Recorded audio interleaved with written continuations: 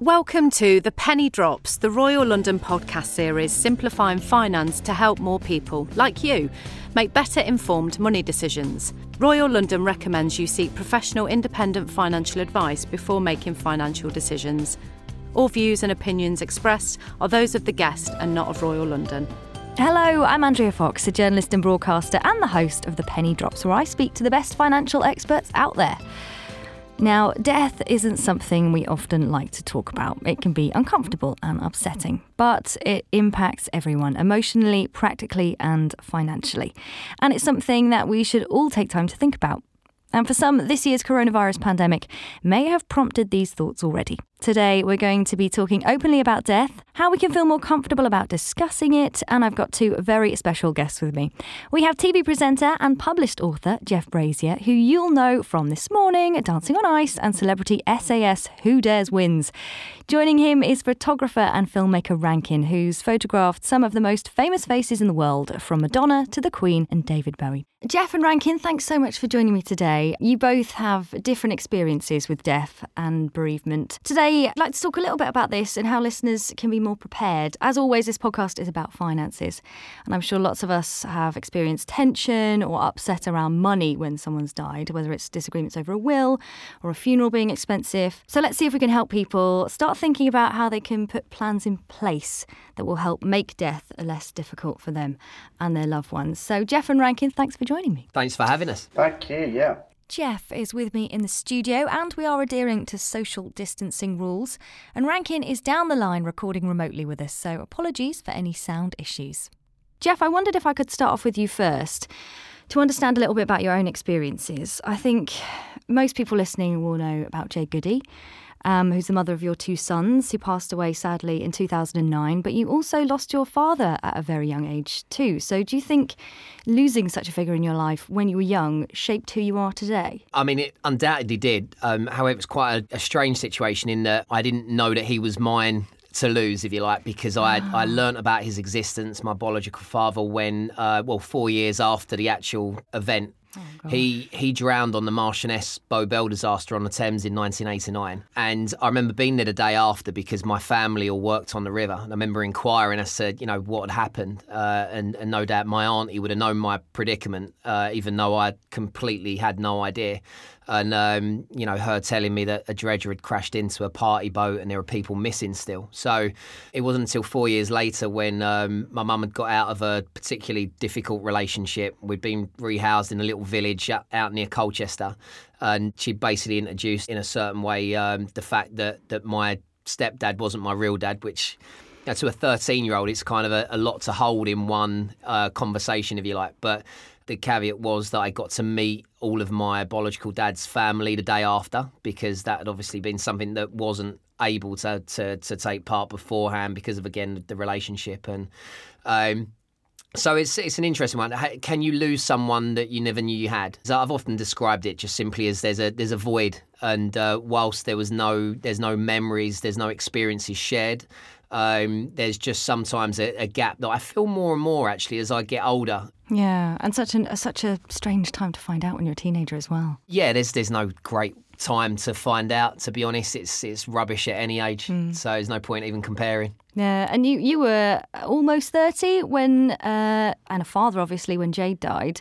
Her story's been told many times in the press.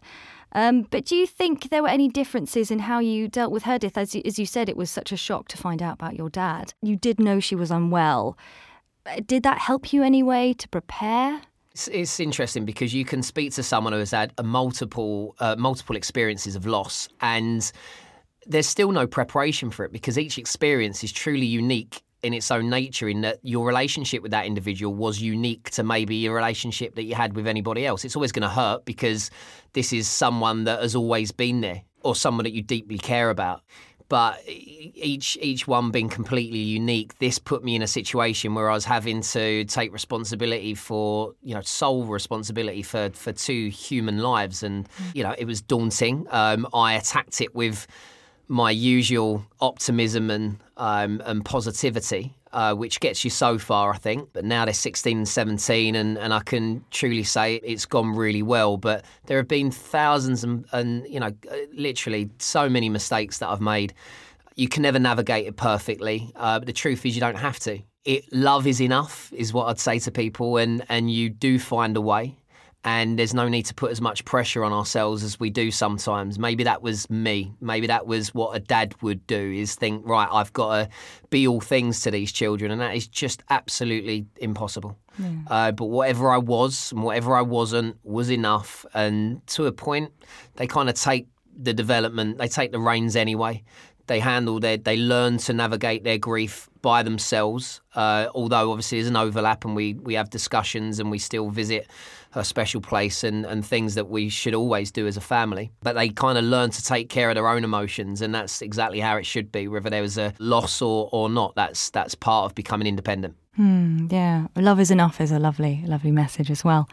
Rankin, you lost your parents very close together, didn't you? How did you feel, and how do you think your work was impacted by this? I think that I was prepared for my parents passing away because they were a lot older than Jade was. So, they talked about it a lot, and they told us, they were very stoic about it, and they were very kind of ready for death. But what was really strange for me is that kind of stoicism and the way that they approached it did really help at the time, but it meant that we hadn't really talked about it properly.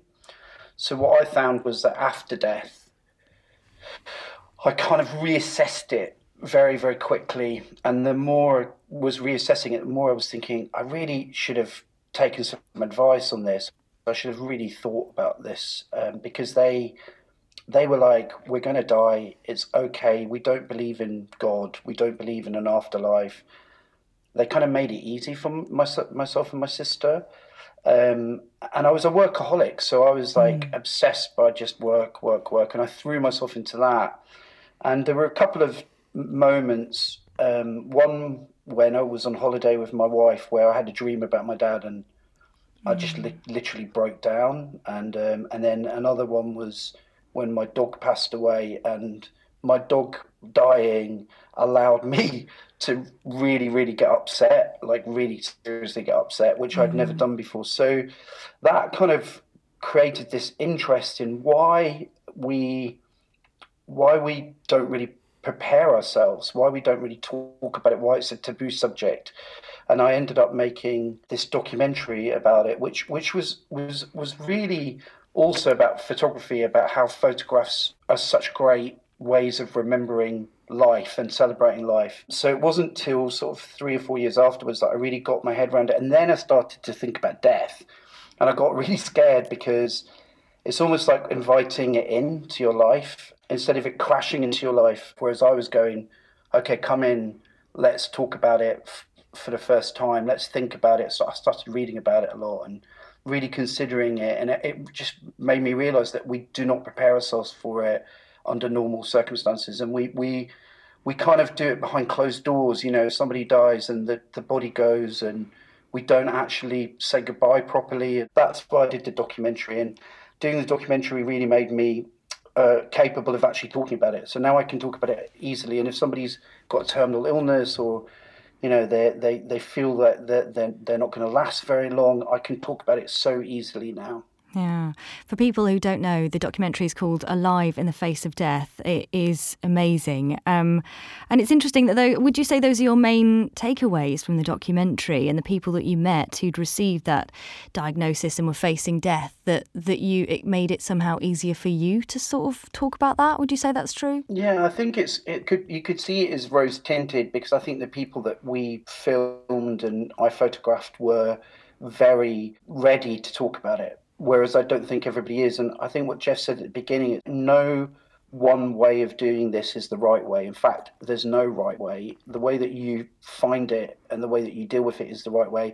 But the takeaway for me was that everybody experiences it in a different way. You start thinking about the little things, and you start thinking about relationships and, how much you love someone, telling them, having those conversations with them become really important. And the documentary gave all those subjects a chance to do that and to talk to me about it, and it just made me realise, don't worry about the small things, worry about the bigger things. Yeah. They're the most important things to think about. Yeah, I mean, and there's so many people from different backgrounds who have different perspectives who are in the documentary. I think, is it Diane Antill who was in later life very chirpily saying, well, your death, you'd think about it so much, but really it's the people who are left behind who are going to be most affected by your death. And I was like, oh, that was such a perspective I hadn't considered. Yeah, she wrote a lot about death, and she was quite old when I photographed her and we filmed her, but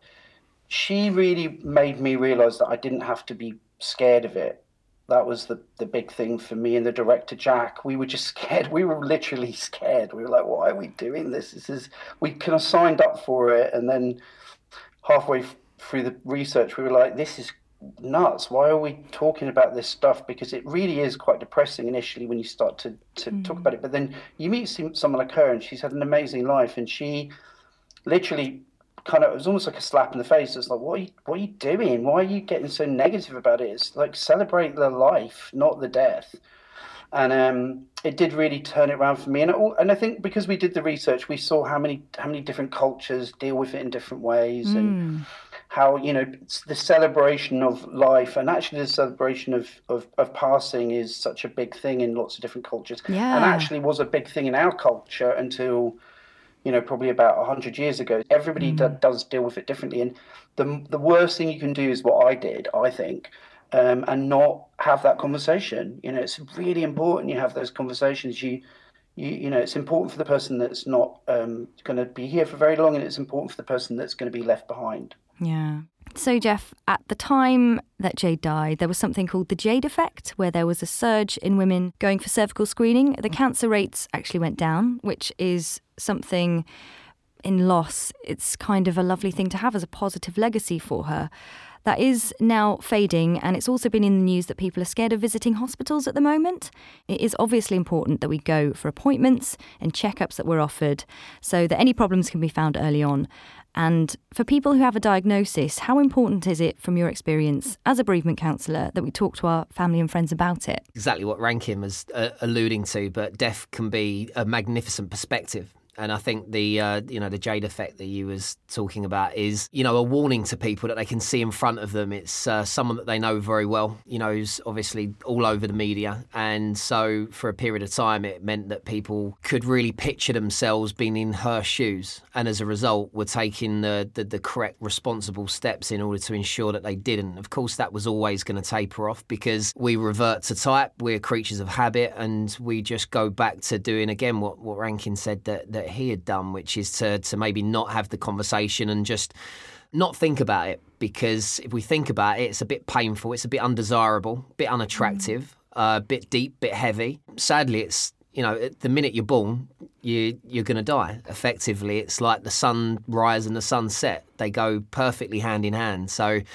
I do feel the more I've exposed myself to the subject, on writing the book, on, obviously dealing with bereaved clients, which gives you a wonderful perspective, not just on the subject itself. You're never an expert, by the way, but it just means that you see the similarities from one person to that. You see the patterns. You understand why people fare better after a loss if they have more of an open and courageous outlook on the conversation at large. And with regards to where this change 100 years ago happened, it's, for me, you look at the First World War, the Second World War, and the fact that people didn't have time to grieve in the moment or allow the impacts of loss to necessarily fill their thoughts, because they were busy with the war effort. And it was almost, maybe frowned upon for people to be so self-indulgent that they would focus on their feelings when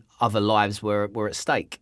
And I wonder whether it turned then. I wonder whether that was what sent it in a different direction. Is that what you think, Rankin? Was it sort of the war? Because I immediately went to a Victorian stiff upper lip that stopped us from talking about it. So I think that what happened was society started to protecting itself against death. So whether that was the medical profession taking bodies away, or as an ambulance, or whatever it was, those closed doors. Normally, you go to hospital, your partner dies, or your grandparent or your father dies, and that, like with my father, he died, I was holding his hand. My mum said goodbye to him, and then she saw him for a few seconds and he was gone. And yes, of course, you can ask to see the body, but most people don't, and most people are scared of it. And whereas before that happened, people would have to deal with the body being in their house a lot of the time.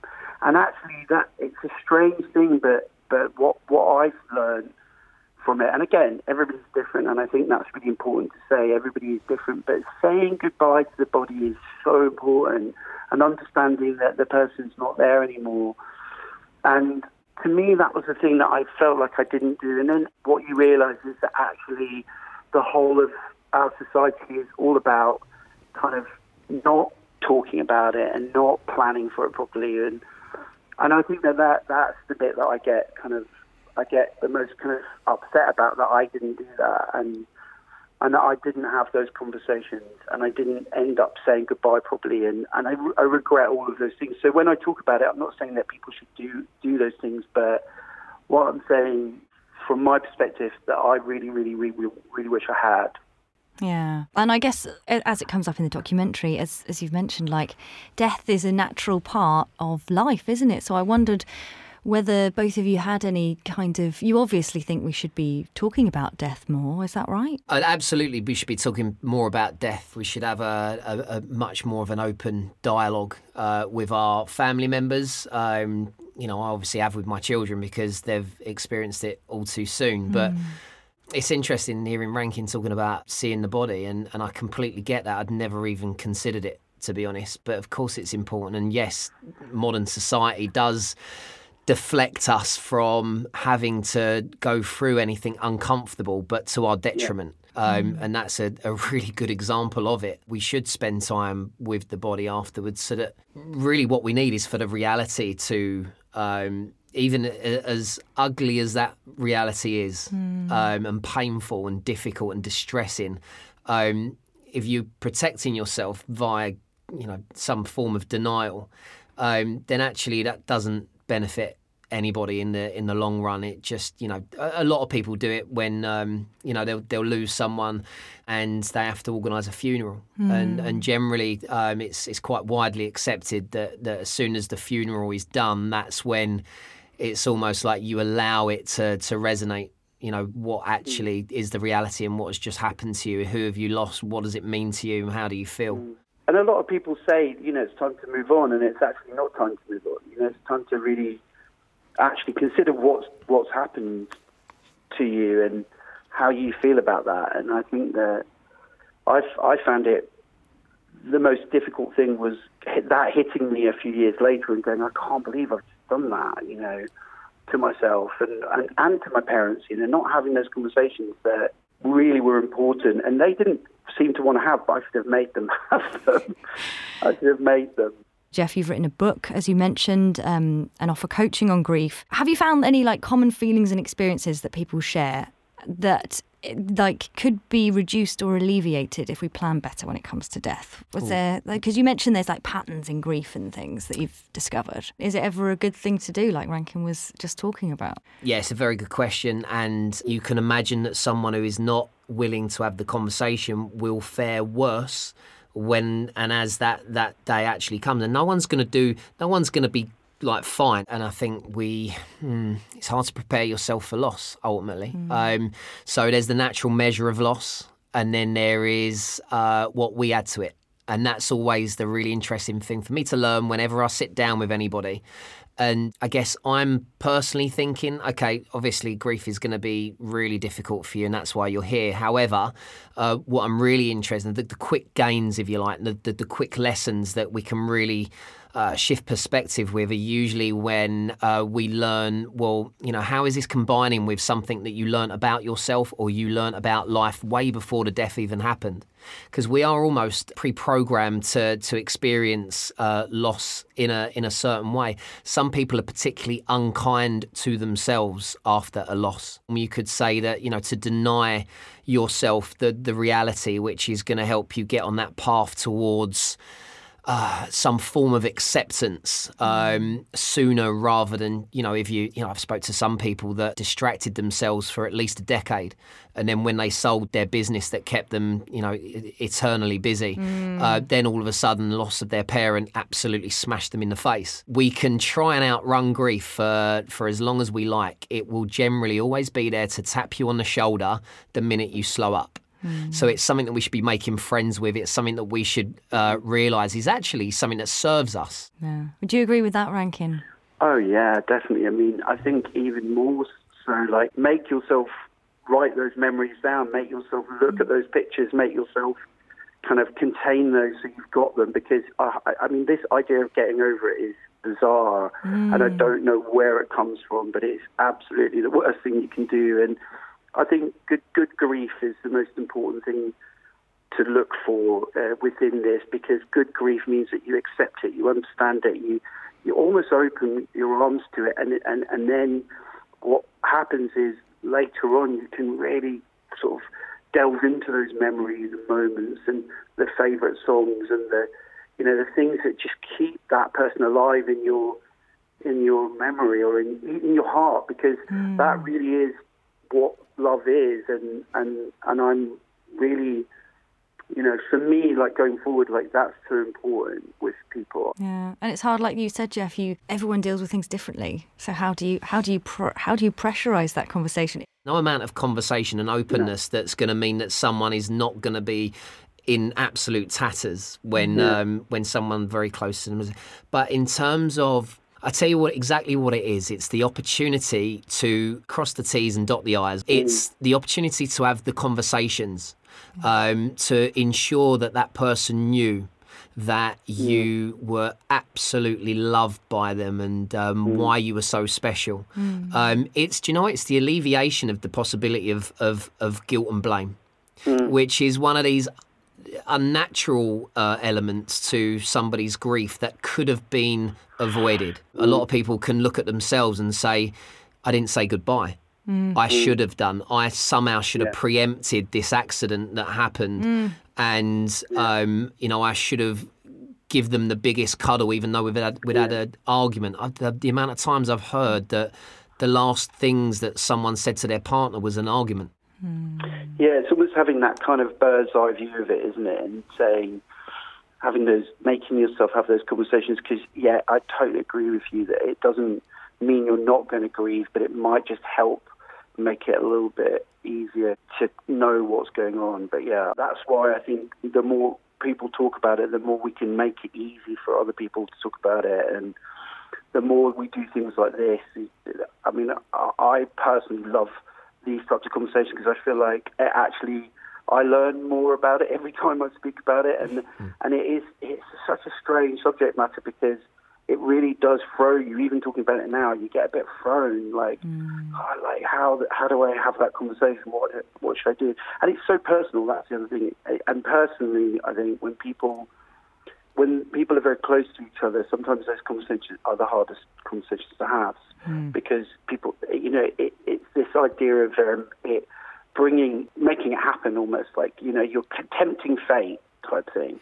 And even though that seems really stupid, it's like I remember when I started the documentary, I felt like I was tempting fate. On doing my will, I remembered a sense of relief. I remember the sense of responsibility having been taken. I remember feeling I have looked after my family by doing that, not just in what I'm leaving, but in that I've actually done it, and I know that I'm saving them the potential unravelling of any assets that I may leave when I'm not here by taking that very, some would say brave, like a brave step in dealing with something that's taboo, dealing with something that we don't want to invite forwards. But the truth is that if you've done it, you will experience a sense of relief. And I wonder whether that sense of relief then makes you feel like you can live your life to the fullest to an extent, because it's one less thing to worry about. I think to leave all of your affairs in order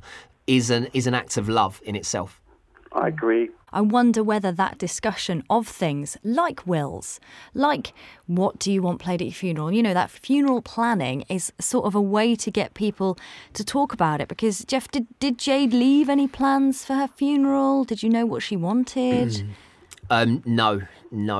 She had a lot of people around her that maybe did, that maybe were informed. I wasn't at the funeral. I took the boys to Australia, which was strangely a very knee-jerk thing to do. And I look back and think, why did I plonk myself on the other side of the world? Well, I guess I wanted to get as far away. I wanted to take the children as far away from what had become a bit of a melee, to be honest. And it was literally all about them and giving them some peace and some time, some space to obviously evaluate what had just happened, even though actually looking back, it took them a good 6 months really for the penny to drop, if you like, because naturally we protect ourselves from anything undesirable, such as the loss of your mum. But yeah, it's really natural for us to want to avoid the conversation. But if people knew how much they would literally be stitching their family members up by not doing so, then I think they'd take a very different course of action. But,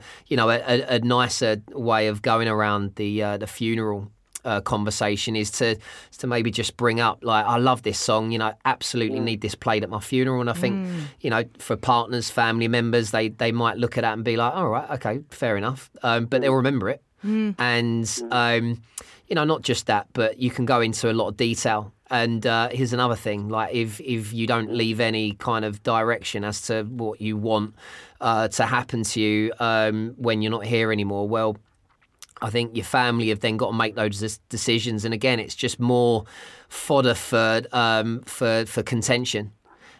So, you know, don't get me wrong, you might look at your family and think, no, they get on, everyone gets on absolutely amazing. But why take the risk? Throw money into the mix and you never know, I suppose, right? It's a legal document. Even that, just leave a letter to someone, you know, that someone can find one day and be like, right, in this event, okay, I want to be cremated and I want my ashes to be scattered on this golf course because I'm obsessed with it, you know, and a little bit at Tottenham's ground and, you know, whatever. And that conversation, it doesn't have to be a painful conversation to have when people perceive that day is a long way off. Yeah, it lightens it. Rankin, did your parents leave any sort of demands for their funeral? Did you know what they wanted? No, they definitely left wills and those were very accurate. And I think actually kind of they felt that they were best placed to kind of not have the chat because of that.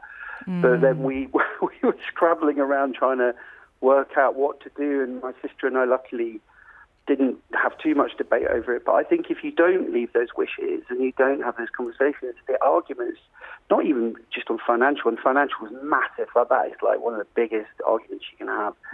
But even just on the really basic thing, like, you know, what song would it be, or how would you know what the flowers are, you know, like it's so big a thing. And I've watched people have completely different perspectives because those things haven't been discussed, and then that becomes an argument. You know, mum or dad would have liked this, you know, mum or dad would have liked that, and it's like, oh my, and it's like the last thing you need to be doing, because what you need to be doing, even though it can be distracting, is getting into the beginning to grieve and understand it. And the organisation can be very good at just sort of helping you, but there is that point where you are going to be thinking, okay, I need to start really thinking about this now, and that took me ages to do. Yeah, and I'm sitting here in the studio with the stats in front of me. I think the average funeral costs these days are £4,000. And because of the pandemic, lots of people have experienced that financial shock of losing someone and then having to pay for a funeral, which they weren't necessarily expecting. As we're recording today, there's still restrictions in place when it comes to funerals. So it's like you've both been saying, it's like the top up you were mentioning, Jeff, like grief is this thing. And if you're adding all these financial worries and all these things about not knowing exactly what they wanted on top of that, not having a will, it just sort of compounds that for people, doesn't it? I understand why people don't want to think about a time when they're not here. But if for 1 second we can take a break from that and just imagine that we're not, and, you know, we love our family and our friends, and what experience do we want them to have in loss, the early stages of their grief? Do we want it to be full of contention and issues either amongst each other or amongst others, or do we want to be able to give them the benefit, the privilege, if you like, of being able to focus solely on themselves, their emotions, each other, supporting each other, and, you know, just coping with how horrendous you not being there is in the first place. So in order to actually ensure that it's the latter as opposed to the former, all we have to do is actually just be like, right, okay, there's a few things I could do, whether it is, you know, getting a funeral plan, whether it is actually taking care of that financially, just leaving some context, you know, because I think the will is just one thing, but I'd always say let's sort of write some letters to people just explaining you don't owe anyone an explanation for why you're leaving them more than the next person or so on and so forth. That's your discretion. Do you know what? It just means that nobody needs to assume, and also nobody can make anything up. And I think that's a lovely, responsible thing for us to do. And it takes not very long. And actually, you know, you might even enjoy the process if you do it ahead of a time when you absolutely need to because there's health issues or something else that you're concerned about. Yeah, completely. And I know, Rankin, you said that you and your sister get on really well and there weren't really any arguments and things, but that is definitely one of those things, isn't it? Money and finances, they become really difficult to navigate when you've lost someone, right? Absolutely, and I felt very lucky that we didn't have those fights, but I've watched other people have them, and it can tear a family apart, you know, literally very, very easily, because these things become so personal, and so it's not even about kind of greed or wanting something, it's just about, like, I think this and I think that, and it's very divisive, and wise words indeed, you know, like, to have these conversations, and they don't have to be terrible, they don't have to be difficult. They're always going to be a little bit difficult, but they can be sort of celebratory. And I think one of the best things one of the best pieces of advice I could give someone is do write your words down to the person a few of the people you're leaving, because that gives them something to have in the future to go back to and to be able to, you know, remember. And how those letters or whatever, you know, whether it's a voice note or whatever it is. You know, I remember when my parents passed away, I was kept listening to the answer phone message, you know, like my dad saying, just to hear his voice, really, you know. And I think those things they're so useful for the person that you're leaving, and also I think for you, if you are terminal, you feel that you've not got long to go. The ability to be able to say how you feel really. You know, I can't imagine anything more important than being able to put that down in some way. So I really believe in that stuff. I think if you've also been really brave about confronting your own mortality and thinking ahead, then actually I'd want to introduce the notion of triggers and anchors. And when people are grieving, they sometimes ascribe out grief absolutely dictates itself to them. That's more of the common experience, in that you don't know when the emotion is going to hit you, but it does, and it will. And it's, you know, a great metaphor is waves. But also there's the time when those that are, I think, coping with grief in the most constructive of ways will realise that they can dictate themselves to grief, in that they can invite it in. And a way of doing that is to have a box of triggers, anchors, if you like, that you know as soon as you go into that box, you're going to be emotional, you're going to feel close to that individual, you're inviting grief to come on. And people are thinking, well, why on earth would you want to do that? The logic is that it's not just logic. It works for many. It might not work for you, but is that when you go into that box and you pick up that jumper that smells of them, and you pick up that fragrance, you pick up that photo. You know, there's obviously lots of different triggers in various many forms that you can leave, but. You know, by inviting the emotion, it's quite an empowering thing to do for starters. But you know, people always worry, like, if I start crying directly after the loss of an individual that I love, you know, will I ever stop? And the truth is that yes, but because you've welcomed grief in, then the emotion obviously comes, and at a point, whether it's after 5 minutes or an hour or whenever, it'll go, and you'll realise that it doesn't come back maybe for a day or 2 days. It depends really what stage you're at. And you know, if you've got something that you'd really like to keep yourself together for, I mean, it's always really difficult to ensure. But if you're dictating yourself to grief, you can almost preempt the emotion kind of get it out, because I always describe grief as being like air or gas in a cylinder, if you like, us being the cylinder. If we're avoiding the discussion, then you can imagine that this cylinder is just getting more and more close to the top. And inevitably, when it gets and reaches to that point, it will have to find its own way out. Yeah. Grief works exactly like that. If we're preempting that and just letting a little bit out every now and again by going into this box full of memories, it's a way of us regulating and managing our own sense of our own levels, if you like, of emotional build-up. Yeah, the power of having a good cry, right? Yeah. I mean, I embrace it now. Me too. We absolutely love a good cry. And yeah, there are ways that I can induce that. Yeah. And you think, I'll never stop crying, and then you just get exhausted and you do, and you're like, oh, I did stop. I And did guess stop what? in the end. You feel better. You definitely feel better. Yeah. I wanted to ask you, Jeff, as well, sticking with the money stuff. I mean, you became the sole provider for your children after Jade died. So was that quite difficult? Was that another stress, the budgeting and the finance element of all of that? Well, I had a job and I continued to maybe work a little bit harder, and I had to gravitate towards certain, like, for example, I worked on This Morning for 10 years, and it wasn't because I necessarily loved daytime TV from start to finish.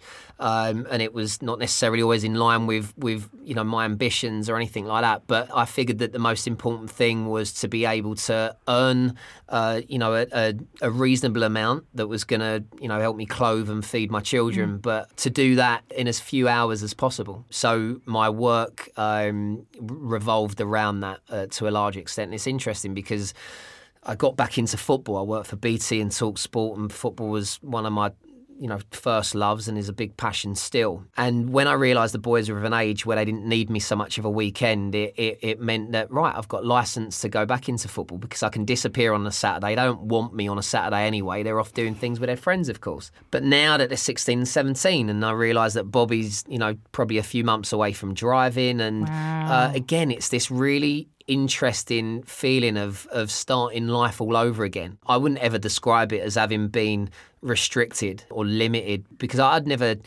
I've truly embraced the opportunity to test myself as a human being in what I'm capable of, not just as a dad, but as a person, as a mentor to these two kids. And as I say, I allude to having made so many mistakes, but it's something to be proud of. And any dad would probably say the same, is that you're not half the person that you become when you sort of find yourself into fatherhood. But obviously I've done it the hard way, I think. I don't think anyone would necessarily dispute that. So it's exciting. I can pat myself on the back. I never used to. I hadn't done until I got married 2 years ago, and I saw the boys speak at our wedding in their speeches, and that's when it really hit me that it's gone quite well because of the way they spoke so confidently, intelligently, with real humour as well, and held an audience. It was just like incredible to watch. So it has been quite a journey. I wondered whether either of you, because of your experiences obviously with death and with grief, has it made you think differently about how you live your life? Do you have a bucket list now? Do you think it's changed? Do you feel like you live life to the fullest? Would you say that's true at all, Jeff? Yeah, I for having, and Rankin might say the same in because of his recent experiences of loss, but also in the documentary that he's just done. But when I wrote the book and when I immersed myself in the subject of grief, it really made it less scary. I'd say that I'm less scared of death than I am of not living life. I am one who hates wasting time. Hate's a very strong word, but I really hate wasting time. I like to be busy, productive. I like to get as many experiences, most notably under my belt, because I use a technique with my clients called the rocking chair, and it's just simply to deliver perspective. I make them close their eyes and imagine themselves in a rocking chair, and I say, you're at that age where you've told yourself that's what you're going to get to when you're there and thereabouts. Now I want you to, whatever the problem was that we've been discussing within that session, I'll help them to see what they would feel like if they'd reached that point having not changed anything at all. And obviously that's the undesirable state that usually sort of really disgusts them and makes them feel like, oh my God, I've really got to change something. So it's really powerful and effective. And then we just change state and go to the positive equivalent, where you are at that point, you've had a full and enjoyable life with all those life experiences, and you change that thing that you knew was something that you wanted to get to grips with, and as a result your life was what? And then they describe the differences, and you see them come alive, and you see them glowing with optimism and hope and joy. And it's quite a powerful thing, that perspective. But what I wouldn't want people is to actually get to that point in their life where they're in that rocking chair and be full of regret. So I do everything I can to ensure that won't be me. Amazing. Rankin, would you agree with that? Has death given you a different perspective on life? Definitely, and I think having a bucket list of achievements is still important to me. But the main thing, I think, is that making sure I spend time with those that I love, and having that, and being very kind of specific to them, and trying really hard not to let work overwhelm me, because it always has and it still does to quite a large extent. But I guess it's that having the overview, and the rocking chair is a really great concept. My thing definitely is about kind of being a better person and achieving things that are emotionally very important to me, as well as kind of like fiscally or creatively very important. So I think I've learned how to try and balance a bit more. Yeah. And you've both talked about, having the chats with the accountants, doing your will. You both got your finances sorted. It's definitely something that you would both urge anyone listening right now to do, right? Yeah, the boys get a tenner each. Yeah, definitely. For anyone listening, we have covered planning for death in more detail back in the February episode of this podcast. So if you haven't already, go and download that. Our guest was Guy Keelty from BBC Radio 5 Live, full of loads of really useful tips on everything you need to know with wills, funerals, planning for your estate, and everything you need to know about financially planning for death. You've both sort of said you've done all of that yourselves. Is there anything weird in the funeral plans there? Do you want everyone to wear pink or anything like that? I did Shipwrecked in 2001, I think it was, and it's a little island in the middle of the Pacific Ocean. It really was the most beautiful place. It's now become a 5-star resort, which I actually really can't afford. Like I want to go there for my 50th, and I started saving up about 5 years ago. But I've actually tasked the boys with taking my ashes, or at least part of, to that island. Because it's so special to me now. I've not even been back there and enjoyed the tourist experience, but yeah, that's what I've tasked them with doing. That's amazing. Much better than a golf course, I have to say, Jeff. Rankin, anything on your funeral plan list that's a bit kooky? Very dull, I'm afraid. Now, we're almost at the end of our time today. It's been lovely talking to both of you. I've thought about death in ways I did not think I was going to when I walked into this studio today. But for people listening, if there's just top takeaways that you really want them to take hold of, everything that you've spoken today, what would they be? Jeff, can I go to you first? Yeah, easy. I always revert to this one because it's the biggest misconception following a loss of a loved one, and that is that strength is not being stoic and having a stiff upper lip and not talking about it and holding your emotions at bay because you think that if you crumble, everybody else will. That's a horrible pressure to put on yourself. Strength in loss is actually sharing your vulnerability and your emotional state and being honest with everyone so that you give everybody else permission to share their emotions too. Yeah. Rankin, what would you add to that? Try and have a conversation.